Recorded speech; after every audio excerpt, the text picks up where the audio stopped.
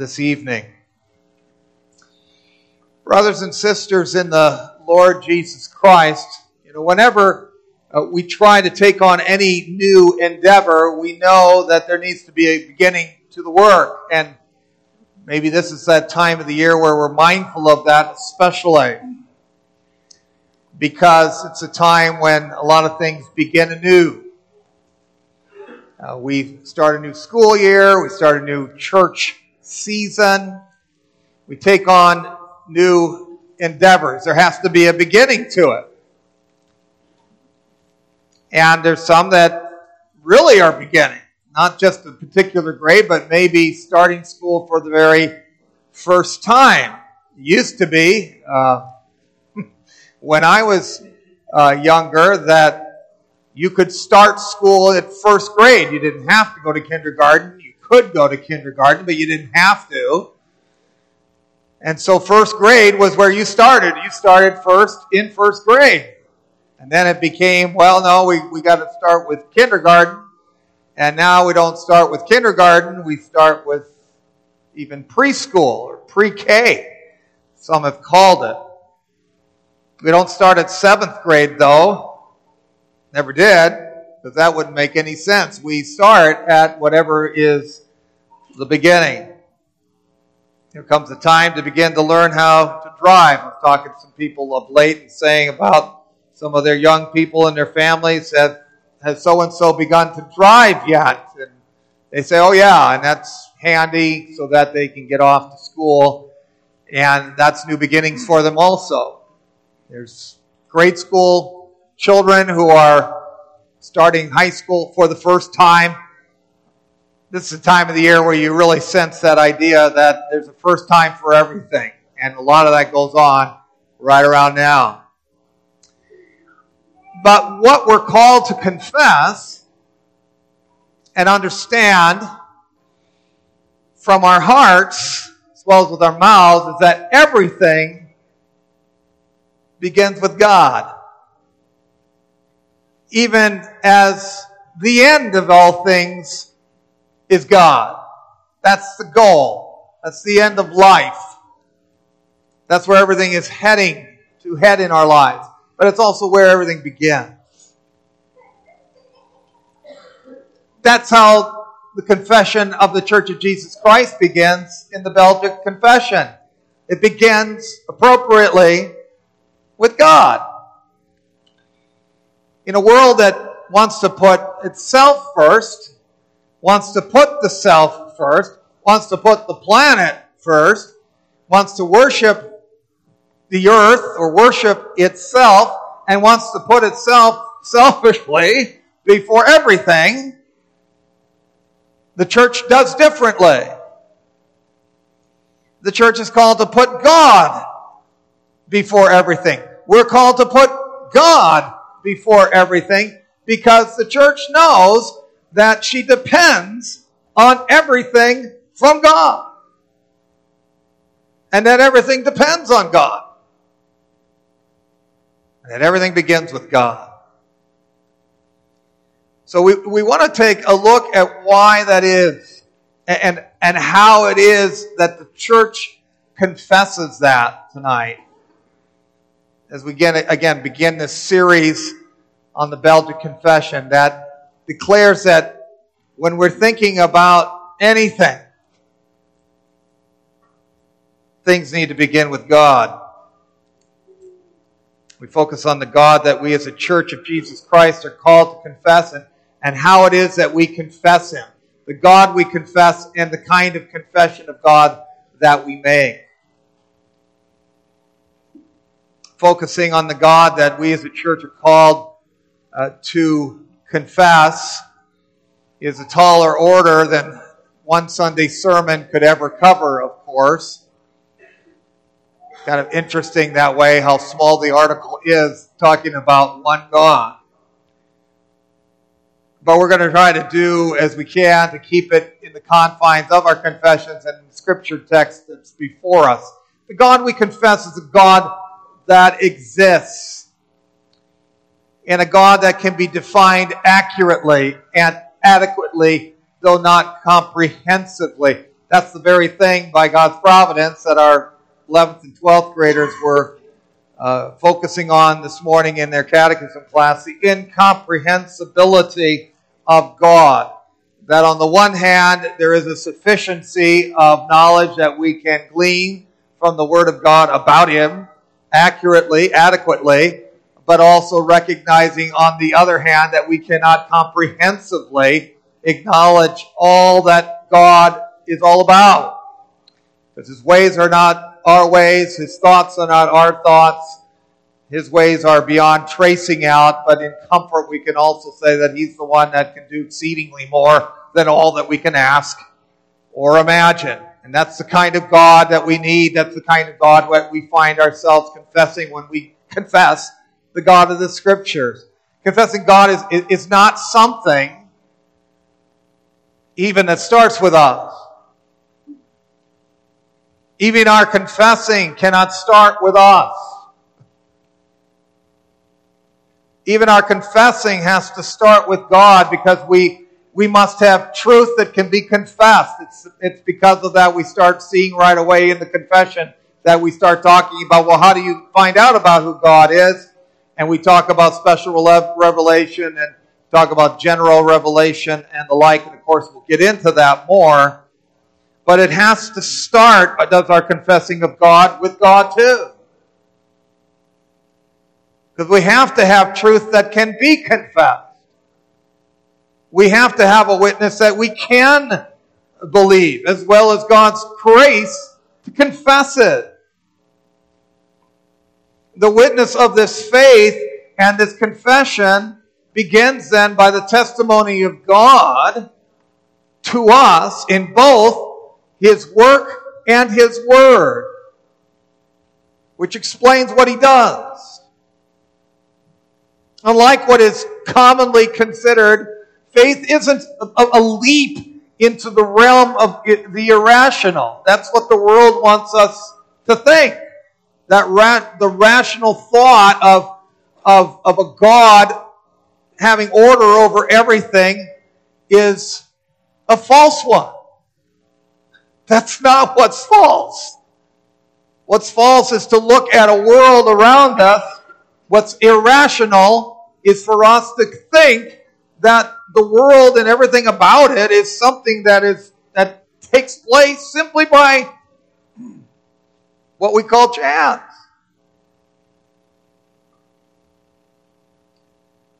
Faith isn't a leap into the realm of the irrational. That's just, that people say that we make this leap of faith. And that's just a common way that the world likes to talk about the Christian condition. But faith isn't that. It's a response to what is truthfully transcribed to us by God Himself as He initiates the revelation of Himself to us.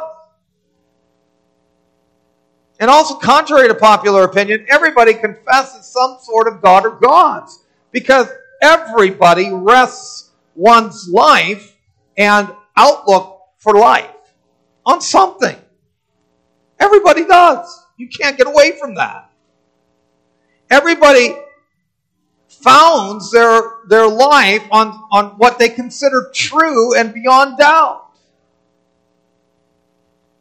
Even those who would seek to claim an atheistic outlook and say, I don't believe in God, I don't believe in a God. They haven't done their homework. They haven't seen what Romans 1 would say, that what they've really done is they've exchanged the truth for a lie.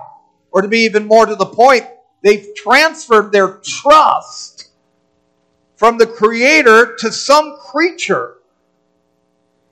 And that creature, most often, is found in the unholy Trinity, known as me, myself, and I. Not the eternal God, but the human, the self, who lasts for 80 years. God we confess as the Church of Jesus Christ, however, is not the God of fantasy. It's not the God of make-believe. He's not the God of people's imaginations, initiated from minds and sick minds that have conjured him up from their own brains. He's not a God of many gods. He's not a God that can be taken or left. He's a God on which everything depends. God that exists. The only God, the God who is self-revealing. The God who depends on no one and nothing for proof or for sustenance. A God who is so all can be. The God that ought to be believed. We have an obligation to believe in Him. And people throughout history, of course, are always seeking proof for such a God as this. But seeking proof for God is like trying to prove to someone that a child is there by an official birth certificate. The documentation is there. You simply have to accept the testimony of the certification. And if you don't, well, that's your fault. And that's my fault if I'm in that position. And that's the case with the God that the Church of Jesus Christ believes. His creation, His wonders, His word, they all speak truthfully to His existence. From the planets to the stars, from the animals to the trees, from the plants to the cells and molecules, all creatures of our God and King. They all speak and declare the existence and the glory of the Creator God. And so belief then isn't irrational. It's altogether rational. That's not the problem. What keeps people, great and small, from a belief in God is not the rationality of the matter, but the spiritual darkness of the heart from which they're suffering. It's an issue that needs God's grace to open spiritual eyes, unstop spiritual ears, and soften otherwise hardened hearts.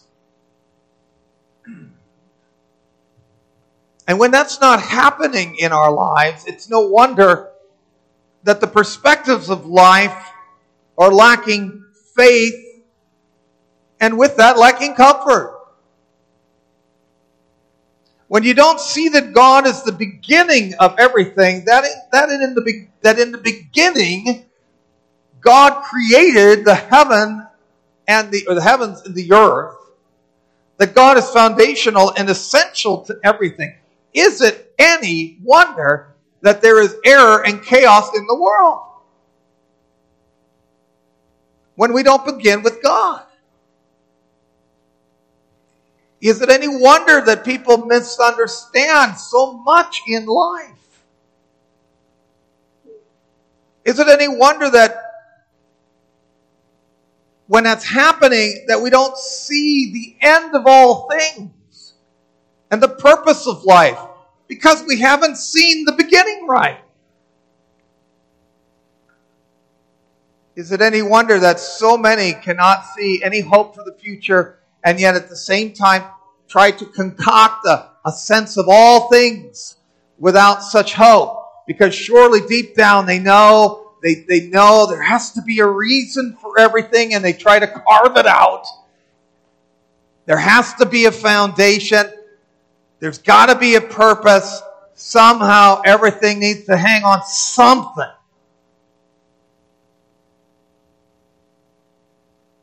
That's partly why everyone has a God of sorts, after all. Why everybody's religious in some way or another. Because everybody knows there needs to be this overarching order over everything.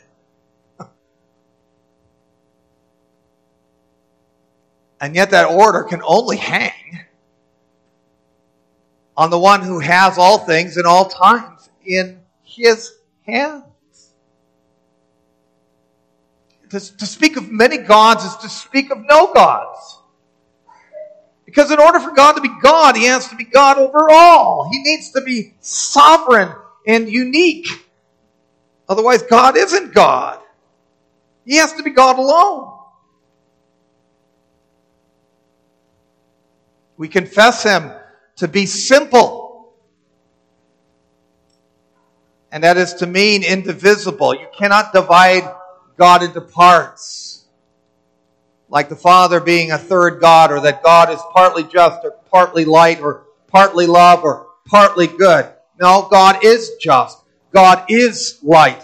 God is love. His justice is loving. His light is good. He defines those qualities. They are not as much attributed to Him as they are what identify Him. We confess Him as a spiritual being. He's immaterial. He's distinct from the works of His hands, and that sets Him apart from all that He's made. And all of this is meant to cause us to marvel. We talked about that this morning too in our catechism class about, this just causes us to marvel and to wonder with our eyes and our mouths gaped open wide because of how different He is from us that way. We call Him God because this is the name by which He has revealed Himself among many. It's a name that identifies Him and is therefore to be revered as it speaks to His power and His uniqueness and simplicity. That He shows Himself to be God upon which all depends and in whom all things begin and to whom all things are is seen in His attributes. You and I have our beginnings and we have our ends on this earth. We're but temporal creatures. And who are we in contrast to God, who has created time and who is not shackled or controlled by time, but is from everlasting to everlasting? That's the God who is God, and this is the God we confess as the Church of Christ. The very God that we need, whose love for His own is eternal in Christ. Like I mentioned in our class, we talked about the incomprehensibility of God. It's mentioned here in our confession, which is also what makes God who He is. Were we to know the untraceable of God, we would be God Himself. How can the Lord love His own from before the foundation of the world? I don't know. He does.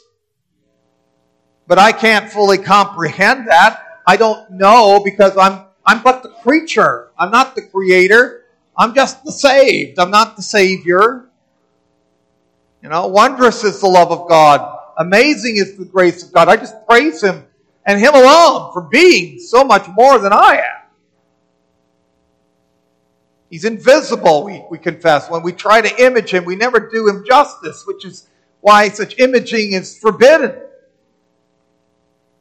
We read about that in Psalm 106. He's far beyond our ability to trace Him out. There are no bounds with Him. That's the kind of God we ought to want.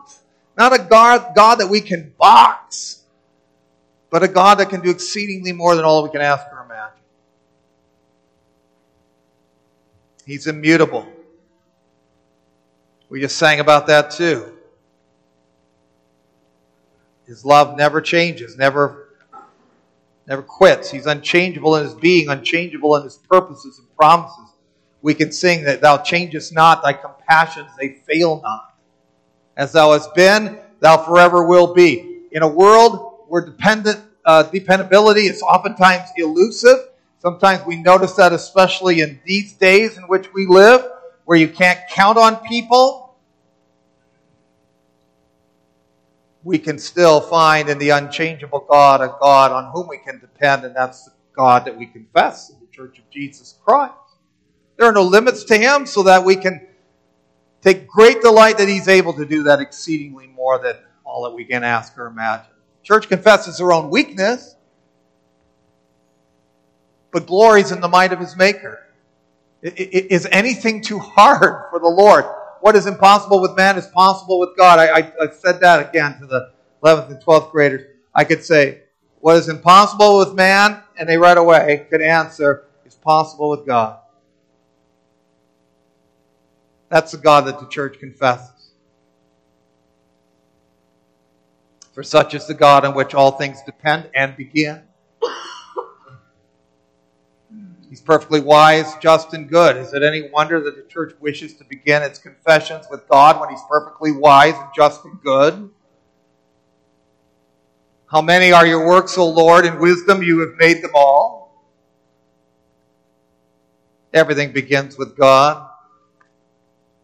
You're just in these judgments, O Holy One, you who are and who were. No one is good save God alone, says our Savior. Who could we be to confess ourselves when our goodness pales before the goodness of God?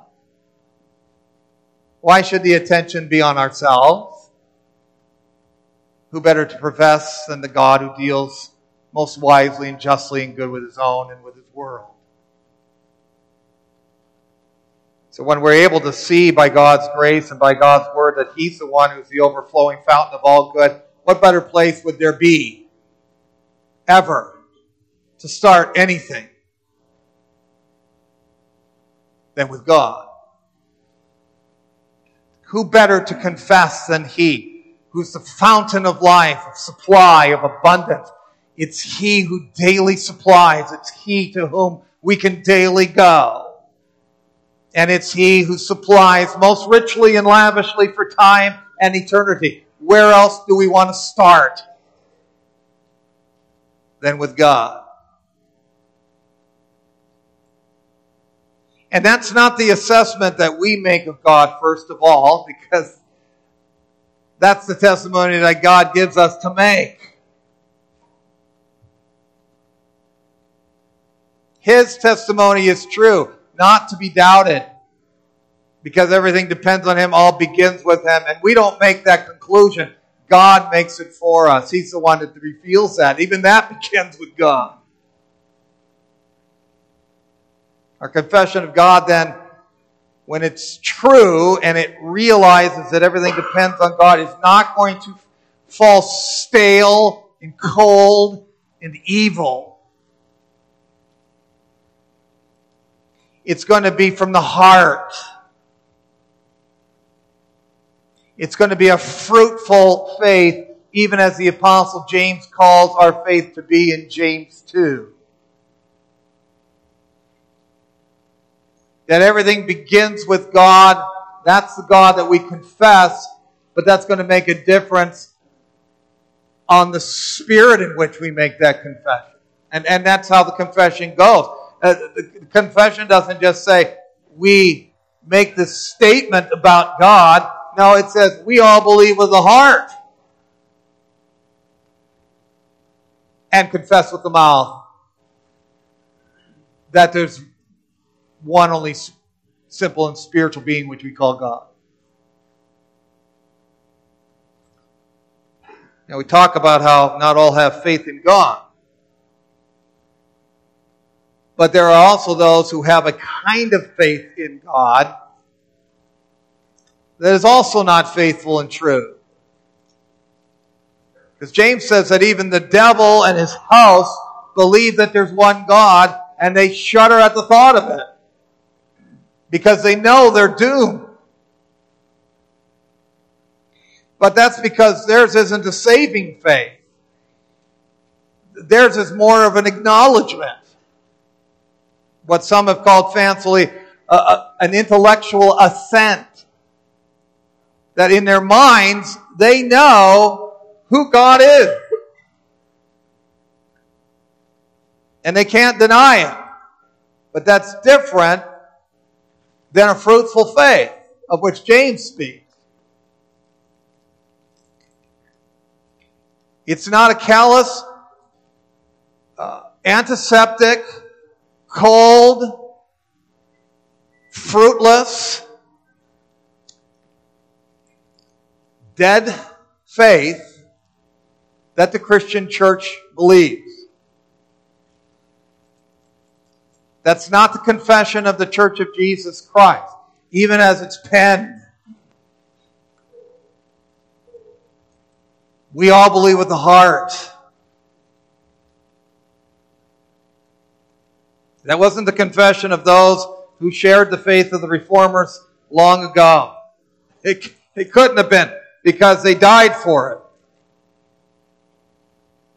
That's how much they valued it. that confession of God. It wasn't stale to them. It was life or death. It was for time and eternity. They not only testified to the Lord regarding what the Lord testified, but they testified to the world, because that's what the confession did, right? It was written to the King of Spain, who thought that the reformers, who thought the people who were in the Reformed faith were rebels to the crown because they weren't Catholic. But they testified to the world about the God whom they confessed, and they said that they'd be willing to offer their backs to stripes, their tongues to knives, their mouths to gags, and their whole bodies to the fire, rather than deny the truth expressed in this confession. You couldn't make this confession just with your mouth. It had to come from the heart. And the person who wrote this did that very thing, gave his whole body to the fire, and left a widow and a number of children behind.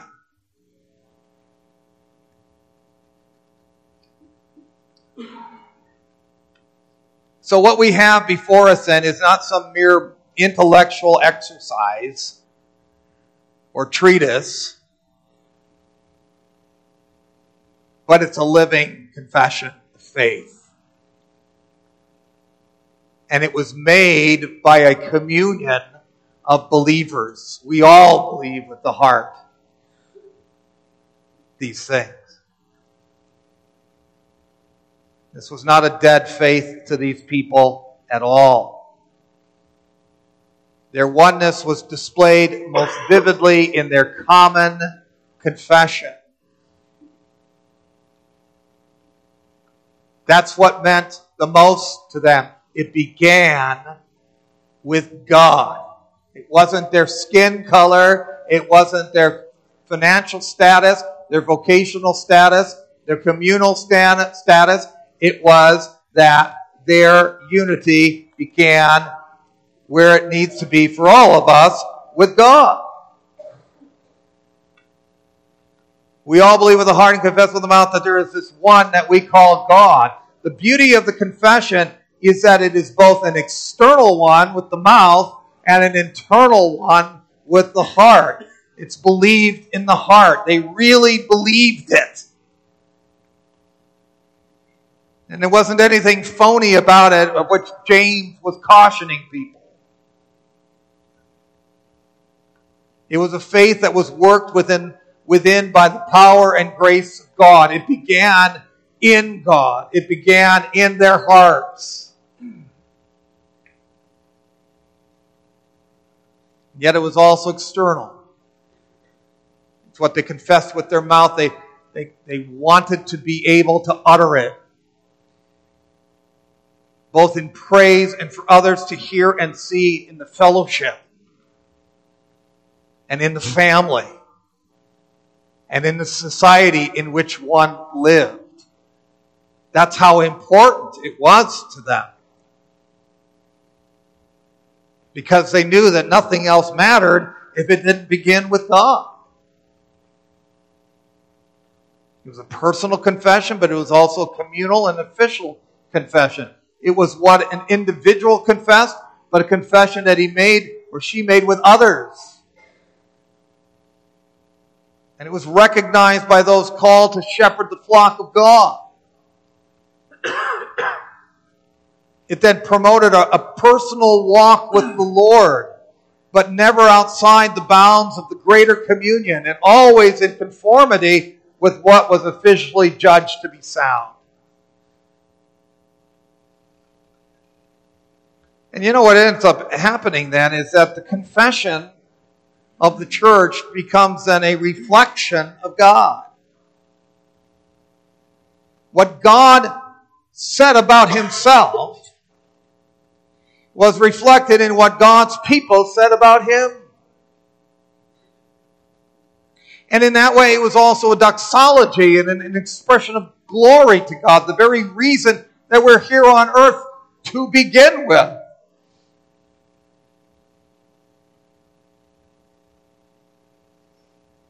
In the end,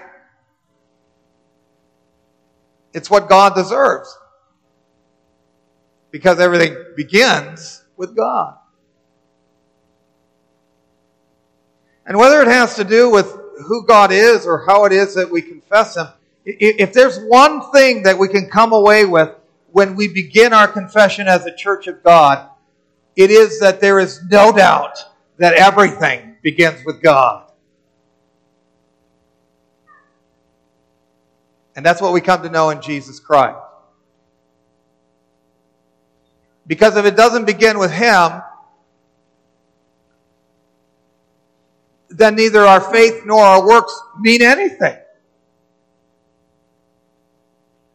When we look at ourselves and the future and our work and our salvation and our very living and moving and having our being, the confession that we all need to make for the sake of Jesus Christ is this. It doesn't begin with me. It begins with God. Amen. Let's pray, shall we?